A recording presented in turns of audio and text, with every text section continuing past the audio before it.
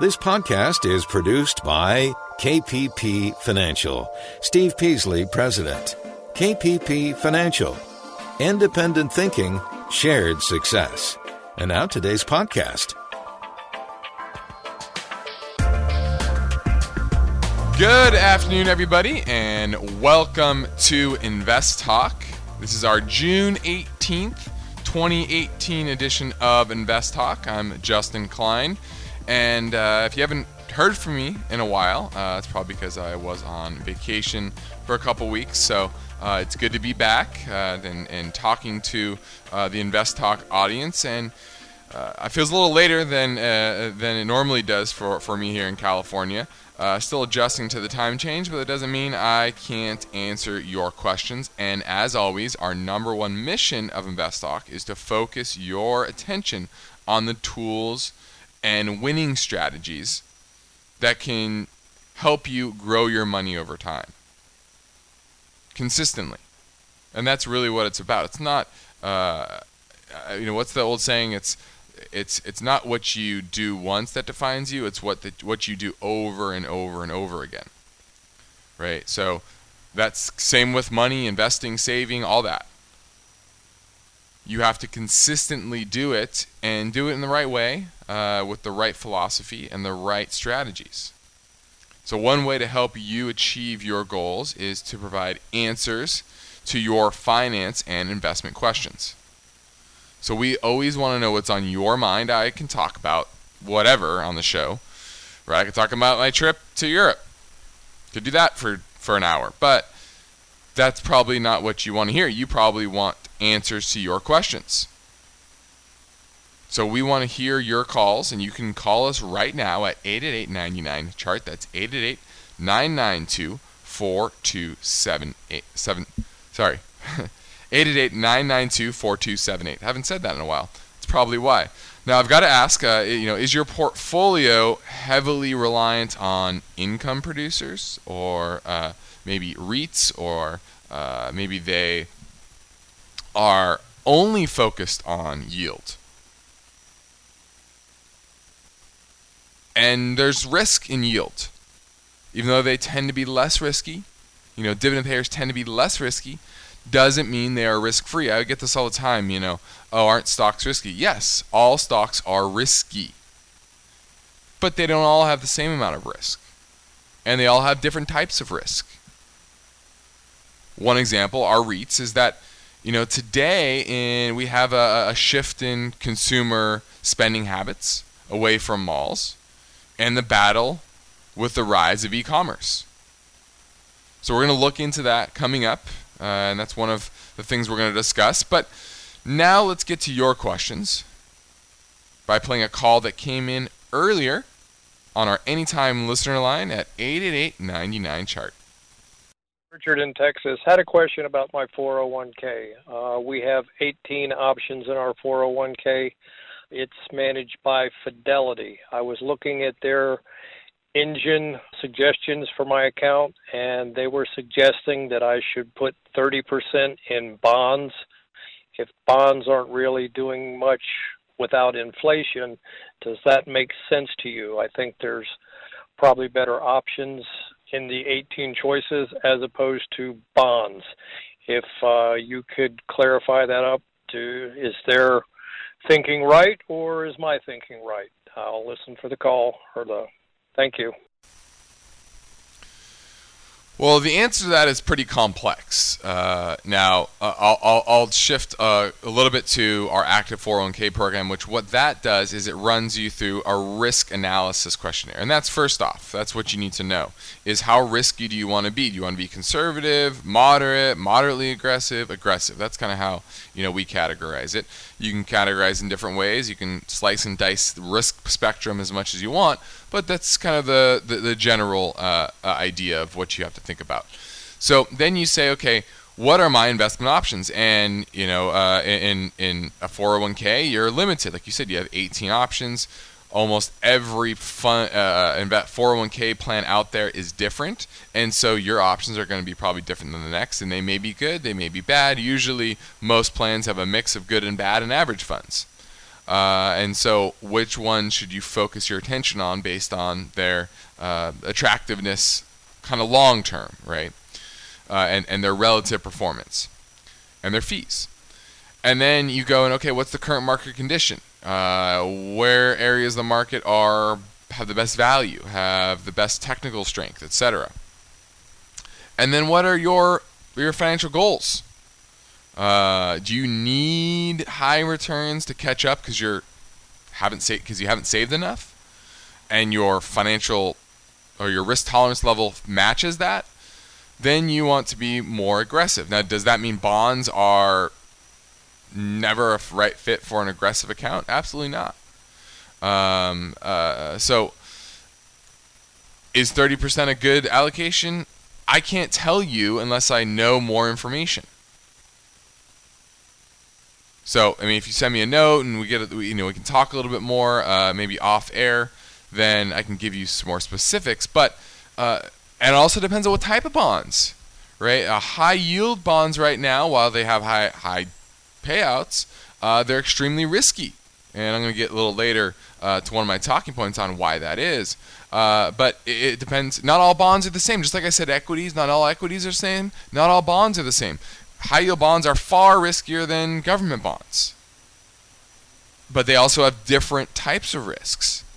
So you can see how complex it gets. So I need a little more information. I wish I could just sum it up in one easy soundbite, but I can't because I don't know enough. Then besides, you have 18 investment options in your 401k and 30% bonds. So it may or may not. I wish I could give you a more precise answer, but if you want to talk about it more, shoot me an email. Go to investtalk.com, click on the Invest Talk tab. Click on Contact Justin. Now let's talk a little bit about reality. Are you invested in REITs? Well, in some situations, owners of failing malls are looking for buyers. The tide has started to turn in that space.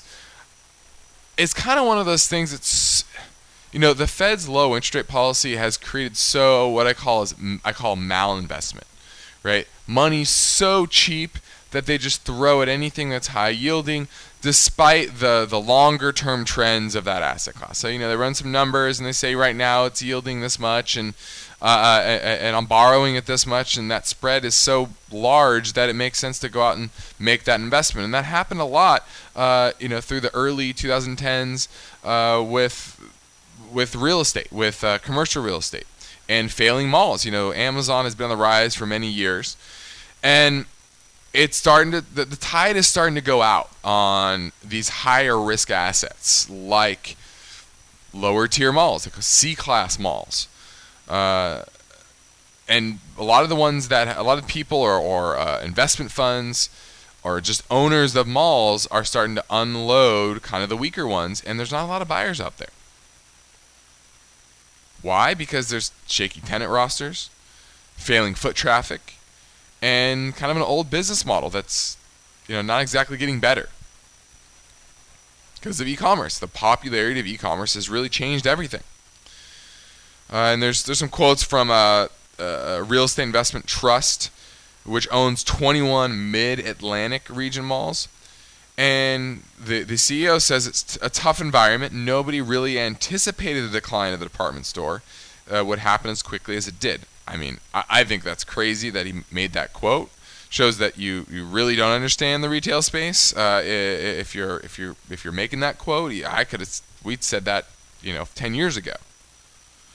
So what's happening now is some, like Simon Property Group, they're putting a lot of money into updating centers. One example is actually, I'm in Southern California, Orange County.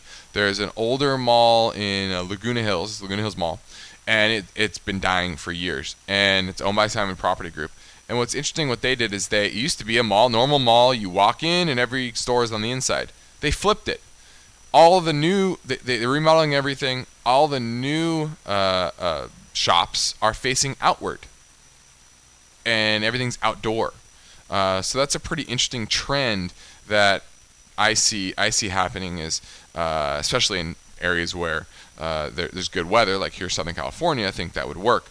But there's really a lot of problems with lower tier malls. That's why I see a lot of a default wave coming from the corporate sector, from commercial real estate. That's where you're really seeing the malinvestment happening the most. Corporate bonds, commercial real estate. Before, everyone looked back. Everyone tries to focus on the last crisis.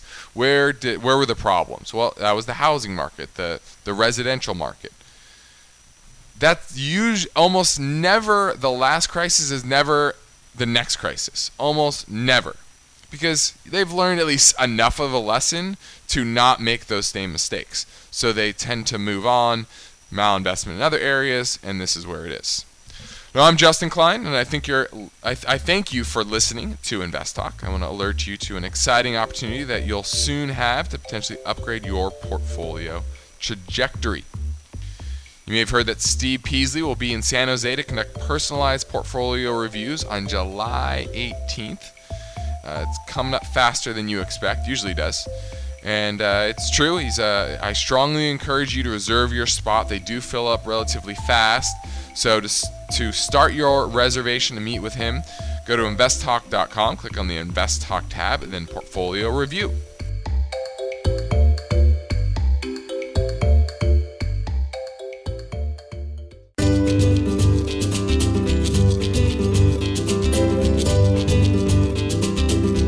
This is Invest Talk, and Justin's back from vacation. He's here to help you find answers and to see you through the decision-making process. You'll want his number. Call Justin now, 888-99-CHART. 888-99-CHART, 888-992-4278. Give me a call. I want to hear what's on your mind on this Monday. Now, what's our featured talking point today? Well, it's 7 stocks retirees should avoid, and we'll get to that subject in just a little bit, but I have some other ones as well. I want to talk a little bit about the bond market and why the junk bond market is set for the focus of whenever the next downturn happens. It's always hard to know exactly when, but there's usually a catalyst. There's usually a main area of focus of, like I said, malinvestment, meaning just poor investment choices. People making bad bets on a sector, an area of the investment world that is just simply bad or wrong or misguided. Okay, so we're going to talk a little bit about the junk bond market and why that is kind of going to be the epicenter of the next wave. And then also the 50-15-5 rule, or rule of thumb, let's say that. And this comes with it comes down to budgeting and how to allocate your income, and what the studies show a good mix of how much you should spend on essential expenses, retirement savings, and short-term savings. So we're going to get to that as well. And then lastly, if we have time, there's some new warnings about Social Security and Medicare, but we'll hopefully, I don't know if we'll have time for that, but we might have time for it. So that's what's on the docket for today, but the most important thing is what is on your mind. What are you thinking about? What questions do you have about the market, about the economy, about maybe the political climate in relation to investing? I don't like to get political on this show. It's not smart for us. It doesn't really do much except for how will the policies play out in the financial markets, in the business world. That's really what matters the most. There's a lot of partisanship in the world today, and that's not our thing. We never want to be that way because we want to focus on what the facts are. Not in politics, a lot of times are emotional, and the facts in relation to how it affects companies, markets, your investments, etc. So we can talk about all those things. So I want to hear from you. Now, have you noticed that it seems as if almost everyone is offering financial advice these days? But do these countless advisors have decades of experience? Well, that's what we have over at KP Financial. We've been in business for 25 years. So that's why we have Invest Talk. That's why we have the show. That's why we want to hear from you. Give us a call at 888-99-CHART.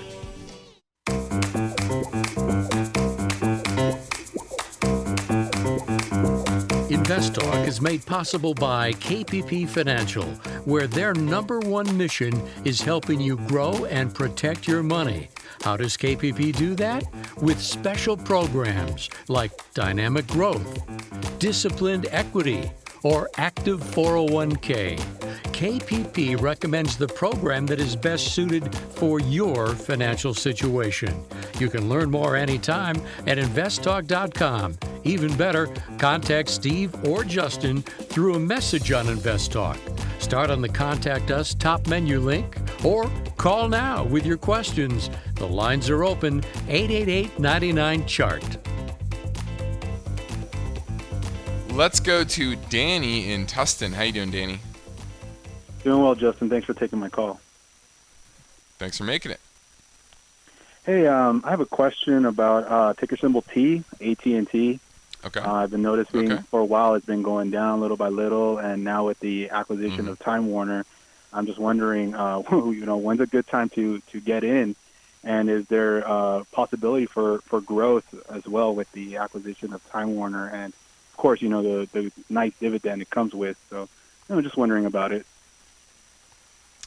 Yeah, well, one of the big reasons it's been declining is interest rates, right? It's a dividend stock. Right. Any high dividend-paying stock is going to have some correlation to the bond market. So as interest rates have gone up, this has weighed on a lot of high dividend-paying stocks because suddenly the bond market becomes a little bit more attractive. Money flows out of these type of names and into the bond market.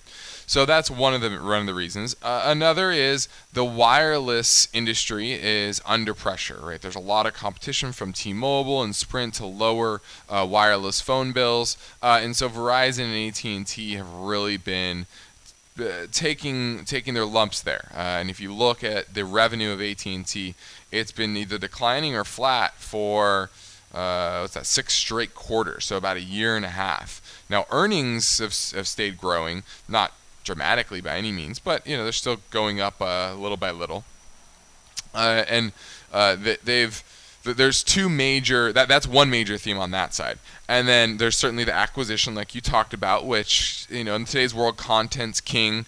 How they digest that content and utilize that content and make their whole business more profitable and efficient will be interesting to see. I haven't read or understood exactly what their plan is, but what it does do is add a lot of debt to their balance sheet, which they already do have a lot of debt. And I think that's more of the unknown. So the negative is the wireless sector problem. The more unknown that could go either way is that acquisition. What I actually think is a big positive for them is the end of net neutrality. That actually happened last week, I think, where finally net neutrality is gone, and internet service providers like AT&T could start cutting up their services, right, where you have a package for social media, a package for streaming, package for email, things like that. Now, they haven't done any of that yet, but I can almost guarantee you they will, and they're smart enough to not do it immediately to make people freak out, but they'll slowly implement that stuff, and I think that will raise the cost for consumers and ultimately give more control to AT&T, and I think that'll be a positive for them and anybody who's delivering data, the Verizons of the world, companies that have that pipeline to push data to the home, and that will be a positive for them. And then there's the interest rates, right? And that the interest rate changes kind of depend on if you're a short-term buyer, long-term buyer. What type of investor are you, Danny? Long-term. Okay.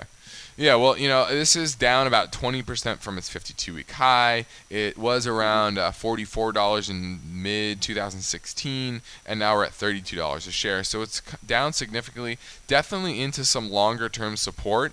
And I kind of like it. If you're a dividend-focused guy, you're a dividend-focused investor, this is a stock that I'm starting to like down to these areas, and mainly because of that net neutrality ending. It's going to be a strong benefit for these internet service providers, and I think they can fight enough on the wireless space to maintain profitability, consistency, and I think they'll be fine there. The biggest unknown for me is, did they waste a bunch of money with this Time Warner deal or not? but I think ultimately they're smart enough, and that comes to their management. They're smart enough to do things right, and so I kind of like it down here. Great. Well, thanks for answering my question. That's all I needed to know. Thanks, Danny, and glad you could call from hear from somebody local. You're in Tustin, just about 20 minutes away from where I'm at in Laguna Beach. So good to hear from a local listener. Thanks, Danny. All right, 888-99-CHART, 888-992-4278. So you get through and ask your question on today's show. We have about 25 minutes left, but that's going to go by quickly. So if you do have a question, give us a call. Let's talk about the market today. It was down. It rallied a little bit late in the day, but it was down most of the day on trade. The tariff talks, and really trade wars are starting to heat up between China and the U.S. And this is not a positive. Trump has in a lot of ways been good for business, but the biggest fear when he was elected was his tough talk on trade. And he started off with tax cuts, and that was certainly good for businesses. We can't really argue that. But now he's moving to trade war, and how intense it gets is really going to be interesting and a deciding factor to see, is he going to counteract all the positive effects of lower taxes by, the trade war. This isn't a political thing. It's just, how much is that going to really affect business? And I think it's but worry is starting to creep into the market. So that's something to continue to monitor. Now, what's coming up on Invest Talk? I don't think we have time. Give me a call. I want to hear from you. 888-99-CHART. Our Invest Talk podcast continues.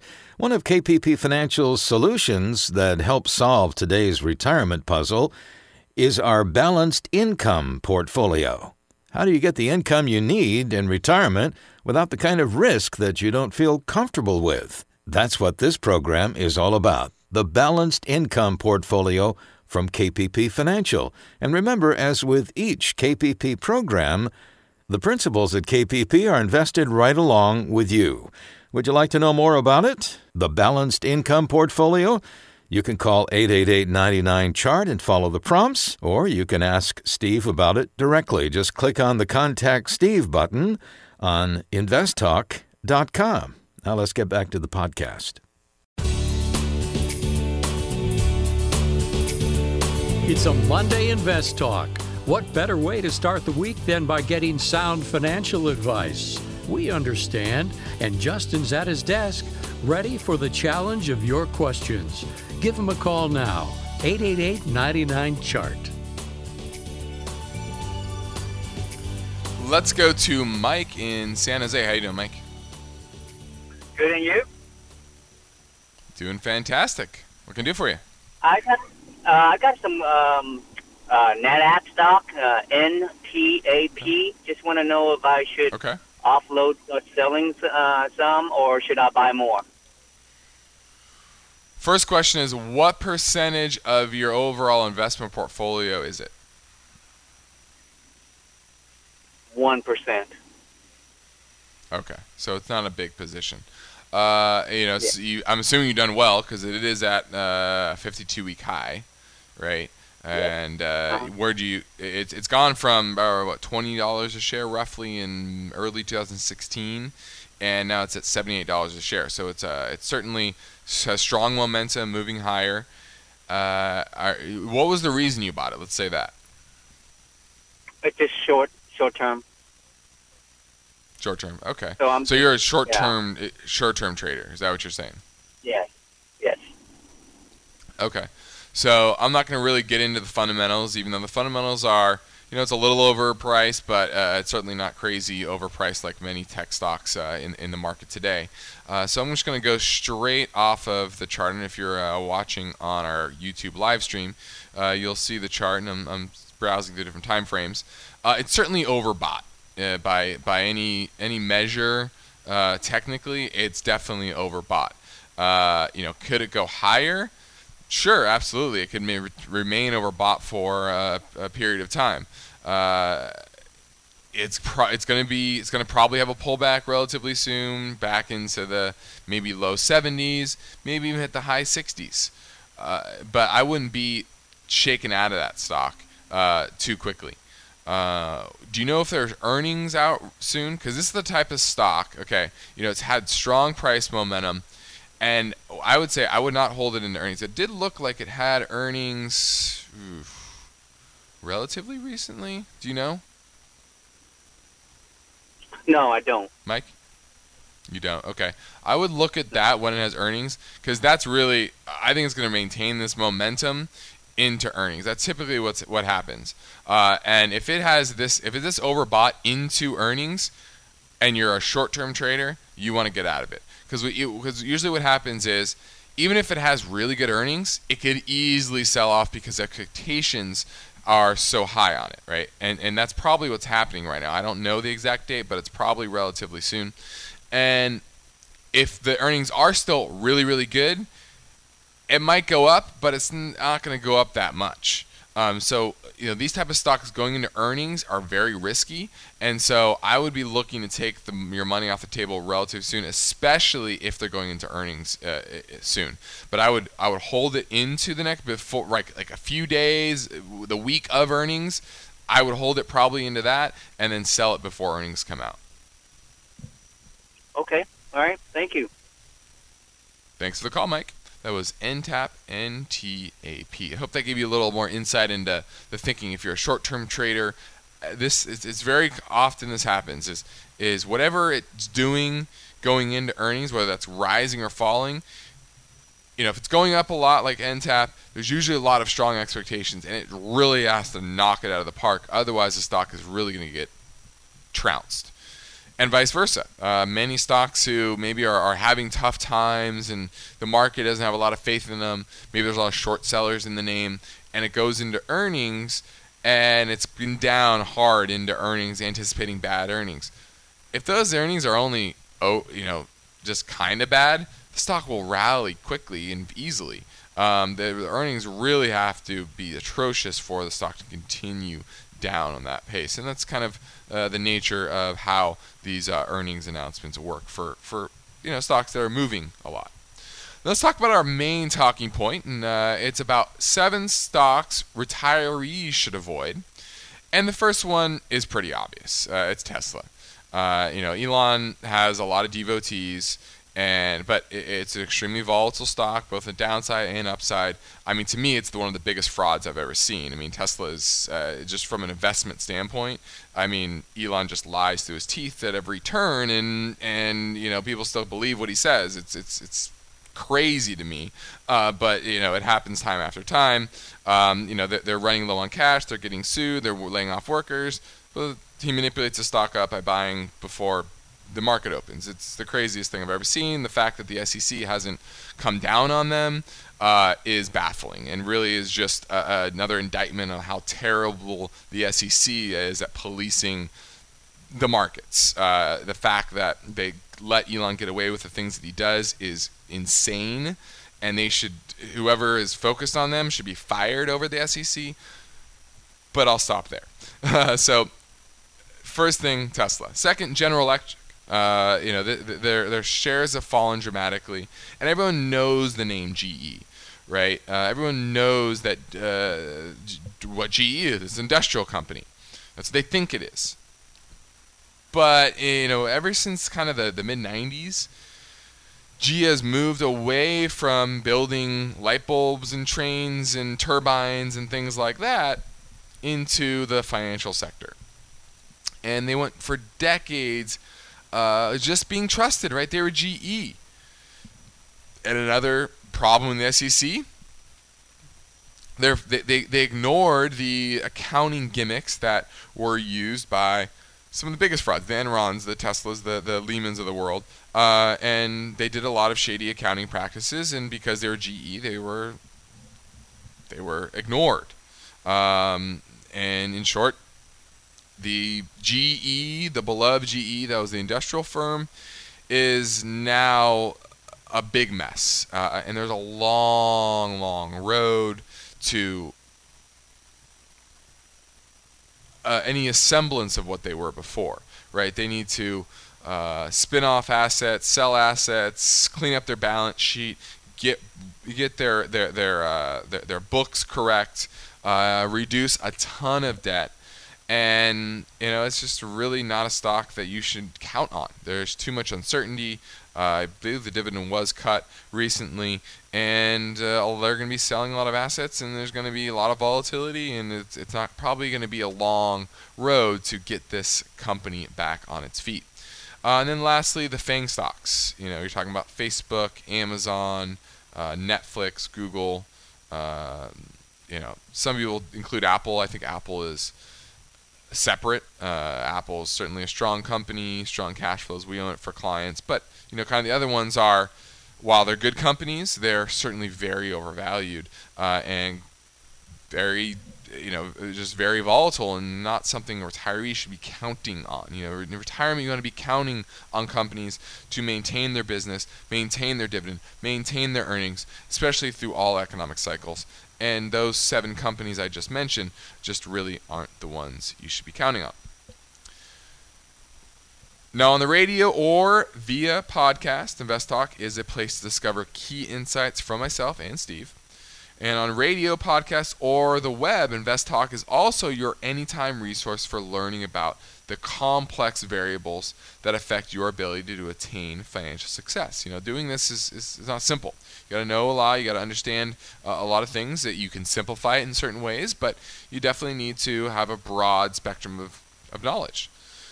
And so whether we're dispensing tips like how to find a great stock or an explanation of more broadly tailored financial planning strategy, investment strategies, Invest Talk consistently provides independent investment advice. That's our goal.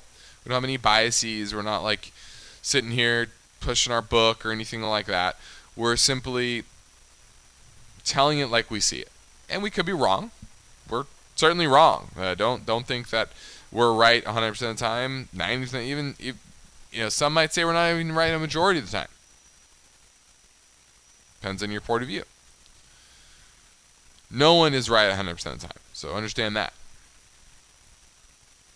So we would like to be your resource for consistent investment advice, which is never influenced by bias or third-party propaganda.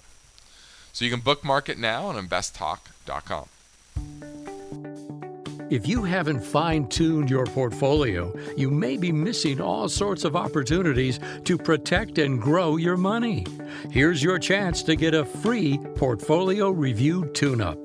Steve Peasley will be in San Jose for limited one-on-one portfolio review appointments. The date will be July 18th. Your smartest move is to reserve your space now at investtalk.com. Start on the Invest Talk menu link, scroll down to Portfolio Review, and send a registration request. Invest Talk is consistently providing independent investment advice, which is never influenced by bias or third-party propaganda. Steve can do this for your personalized review too. But you better act now. Start at investtalk.com. Hey, Steve or Justin. I was calling to find out what you thought about Johnson & Johnson, J&J. It's hitting around a 52-week low, and I just wondered if you thought that was a value buy right now, or you think it's going to continue to go down to around, looks like 100, has good support. I'll list on the podcast. Thanks. Bye.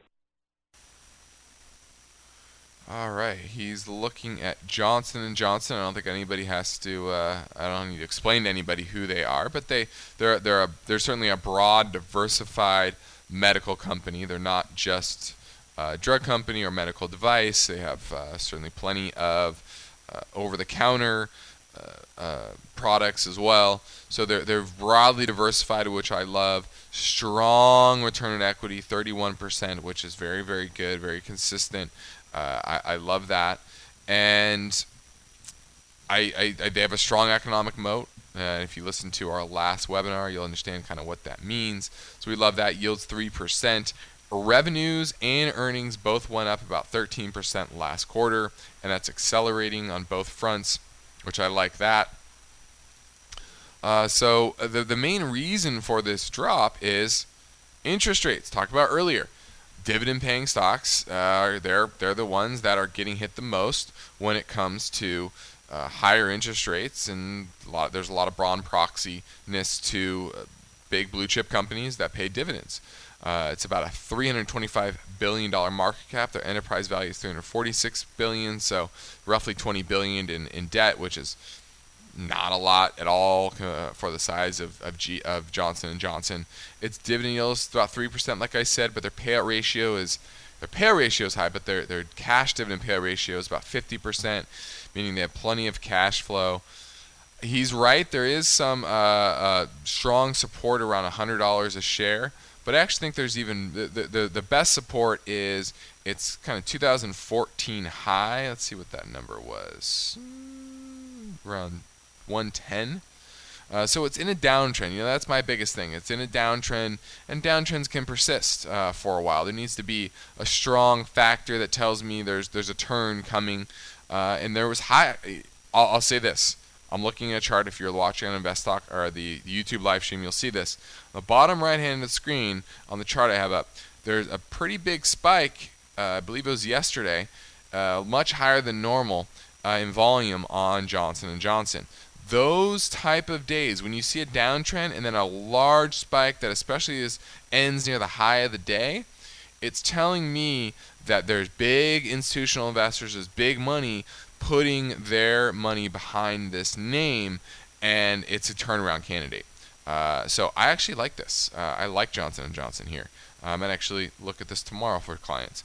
So Johnson & Johnson, fan of Johnson & Johnson at these levels. The strongest support is at 110, but many times the stocks don't get there. I'm a fan of Johnson & Johnson. I like the diversity of the business, low debt, high return on equity, strong economic moat. A lot to like about Johnson & Johnson, except for the chart. But that day, yesterday, makes me a lot more bullish that the turnaround is coming soon. 888-99 chart, 888-992-4278. That's how you get through and ask your question on today's show. We have 10 minutes left, so here's your warning. If you want to get your question in today, you're going to have to make your call now. Let's talk a little bit about the bond market, especially the high-yield bond market. I know bonds are boring, right? But the problem is bonds really run the financial markets, okay? And you can just go back to what I was talking about with bond yields. Bond yields rising, that's affected the stocks that pay high dividends. It will affect the housing market. It affects a lot of assets. And so bonds are very important because it's credit. A lot of people talk about the economic cycle, but the economic cycle is really just the credit cycle. It's really what it is.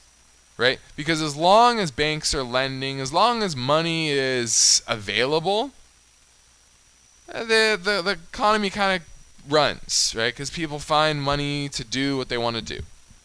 Okay? The problem is when the economy goes down or the credit shrinks up, right? Remember it was in 2007, 2008, it was banks started seeing all these defaults and they stopped lending.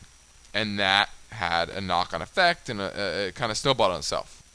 Okay, and so the bond market is extremely important, and it's a big, huge part of that credit cycle. And so focusing and understanding the risks and the trends in the credit cycle are extremely important, and the bond market are extremely important. So after the break, I'm going to talk a little bit about that. Now it's a Monday. Start a new work and investment week. Now InvestTalk program for about 11 more minutes, and I'm here and ready to take your calls. Make your questions count now at 888-99 chart.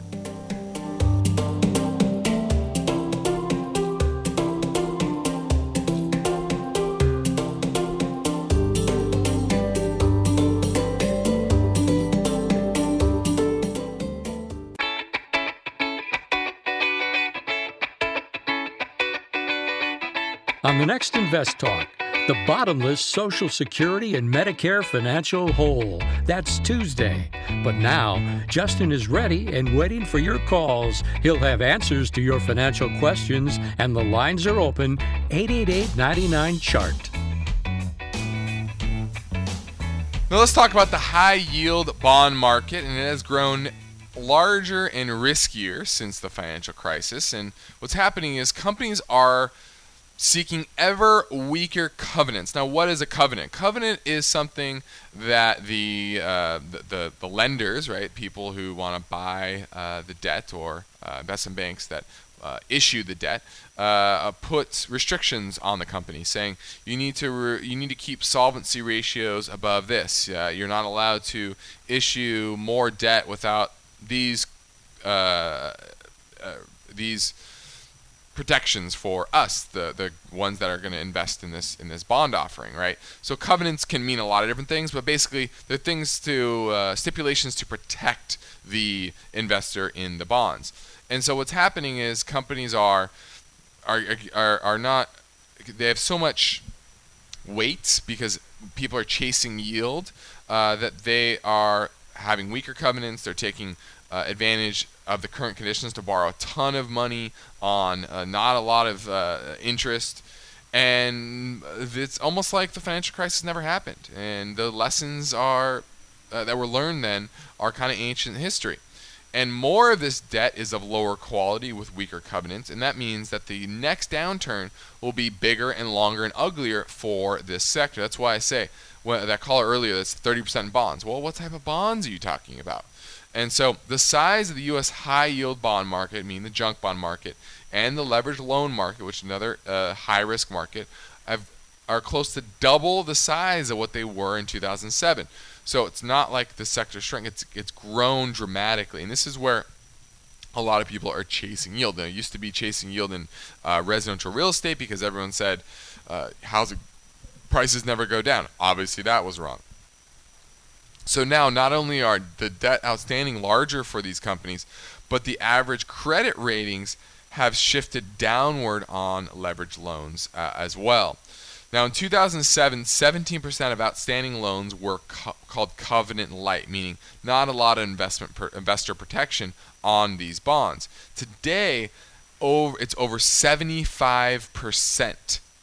Let me rephrase that. Repeat that. In 2007, it was 17%. Now it's 75%, and over 80% of new junk bond issues are covenant light. So investor protections are very, very low. Interest coverage ratios are also used to benefit from two deviances from historical levels of interest rates, meaning interest rates were extremely, extremely low, and ones that were linked to LIBOR were fine. They were floating rate, right? That's often junk debt. And now that interest rates are rising, a lot of these are going to come into problems, and you're going to start to see more defaults. Let's go to Rob in Santa Clara. Let's talk about stock value. Hey, Justin. Thanks for taking my call. So I've heard you and Steve, when asked about a specific company, say that, oh, it's a great company, but it's a little higher priced right now, so put it on an investor's watch list. So my question is what option strategy can I use to get paid for waiting, such that if the price falls, I can go ahead and pick up that stock at a reduced price that I was waiting for the price to go down anyways? And do you recommend that strategy? I like that strategy. I'm always a fan of selling options. I'm not a fan of buying options typically. In rare cases, yes, but typically I'm a bigger fan of selling options. So what you could do is sell a long-dated put option at a lower price. So if it gets down to that level, you have to buy it anyway, that's not a big deal. Now the biggest worry is if you're using leverage. That's an issue. So I like what is called a cash-secured put strategy. Cash-secured put, meaning that no matter how low the stock goes, you still have that money to buy it at that lower price. And if it doesn't go there, then the option expires worthless, and you get to keep the premium that you received, and you still made money on it. So that's a strategy that I do like. I always love selling option premiums. Thanks for the call, Rob. That is our time for today's program. I hope you have learned something of value in this hour. If you'd like some additional information, take a moment to send me a message through investtalk.com. Go to investtalk.com and click on the Contact Us link. Scroll down and send me a message or question. I'm Justin Klein. Steve and I thank you for listening today. Talk to you tomorrow.